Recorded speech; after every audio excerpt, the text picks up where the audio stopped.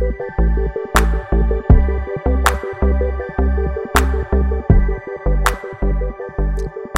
going to lay out a pretty hard-hitting topic today, and it's very much going to get at the heart of what it will take to mature us as disciples, and it has everything to do with having a relationship in your life, where these everyday relationships really do shape our everyday discipleship. And I related a little bit to having someone who goes to the gym with you, right? I mean, there are times in my life where I promise myself a fitness plan of sorts, and I'm kind of hit or miss on how often I actually go. I tell myself it's Tuesday at 4 o'clock every week, and Tuesday at 4 o'clock rolls around, and I got something else that maybe I want to do, or I don't feel like it, or I'll make it up tomorrow. And I don't make it up tomorrow. Here's what's made the big difference is when I got a buddy who says, yeah, let's both go Tuesday at 4. Then we're going, because I can't let him down. I got to be there for him. It increases my follow-through. Follow-through matters. Okay, it's not what you say. It's not what you think. It is actually what you follow through on, and that has everything to do with the maturity that we are shaped with Jesus. Okay, so I'm going to lay out some hard-hitting texts. Let them hit you just the way it is. Okay, in Matthew chapter 5, Jesus talks about it is not just the ones who hear the word of Jesus that build their house on the rock. It's those who hear his word and put them into practice. If you do not practice what you hear from Jesus, your house is built on sand. It's going to shift. It's going to sink. It's not going to hold up. It's not just what you've heard and what you know, how much you know about the Bible. It's what you do with how much you know about the Bible and have received from Jesus. Okay, that's number one. Second one, it's a big one here. James chapter 2. Show me your faith without deeds, and I will show you my faith by my deeds. You believe that there is one God? Good. Even demons believe that and shudder. Okay?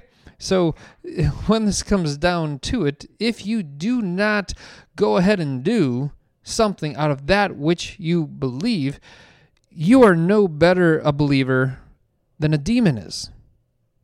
Okay, super flagrant word choice by Jesus here. Okay, Jesus has to be the one that saves all aspects of our life, that we welcome him to be Lord in all places and change all things, not just give us new life in heaven, but new life on here right now. And so if our faith is not translating itself into a change doing life right here, we don't got better faith than a demon who already knows. I mean, demons know Jesus saves. Jesus knows that Jesus is the Son of God. Jesus knows. Demons know that on the cross Jesus earned the forgiveness of sins. You got to do better than that. Next one. Hope you're hanging in with me here. All right, here's another hard hitter. John 14:15. If you love me, keep my commandments. If you love me, keep my commandments. And this isn't just about being less naughty of a person. This is about fulfilling the great commandment, filling the Great Commission, moving forward with God, with what Jesus would move forward in this world. And what he's saying is, if you are not going to move forward with those things like love and making disciples, don't say that you love God, because you don't. All right, and here's the last one. Matthew 21:28 through 31. What do you think? Jesus said, there was a man who had 2 sons. He went to the first and said, Son, go and work today in the vineyard. I will not, he answered. But later he changed his mind and went. Then the father went to the other son and said the same thing. He answered, I will, sir. But he didn't go. Which of these 2 did what the father wanted? The first is what they, the Pharisees and the religious experts, answered. And Jesus hits them back with this. Truly I tell you, tax collectors and prostitutes are entering the kingdom of God ahead of you. Pimps, street workers, promiscuous, the embezzlers, the cheats, that they will move up in the line ahead of you because they're the ones who said, nope, I'm not, nope, I'm not, nope, I'm not. But then one day just gave Jesus a simple yes and followed through. That person gets ahead of the one who says, oh yeah, I'm on Jesus' side. I'm with him. I'm doing what he says. I believe him the whole way through, but you never got around to doing what he asked. Your talk didn't matter. What matters is whether or not you gave a simple yes to Jesus and responded. I don't hear what I'm not saying in all this. This is not a works-based salvation. And anytime our works fails us, it pushes us deeper into faith that the gospel of Jesus is what needs to save.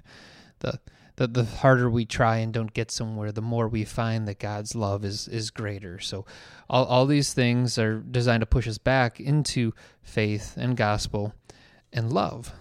But between you and a friend, sit down and say, what am I actually doing with this? What's going to be different in my life this month that there wasn't last month before? Where do I need some real changes out of the stuff I have really heard from God? And to look at each other and be like, you going to do it? I'll go with you. I'll pray with you. But people like you and I have got to follow through and got to be there for each other on the follow through. Because talking the game and knowing how the game is played is very different than getting in the game and doing it and getting it done. And God wants us to have that kind of follow-through attitude out of love and out of faith. But then the works ought to be flowing out of our life that follow through in Jesus. Not just being a less naughty person, but moving forward with loving God with all we got, loving neighbors as ourselves, and also carrying out the Great Commission of making disciples.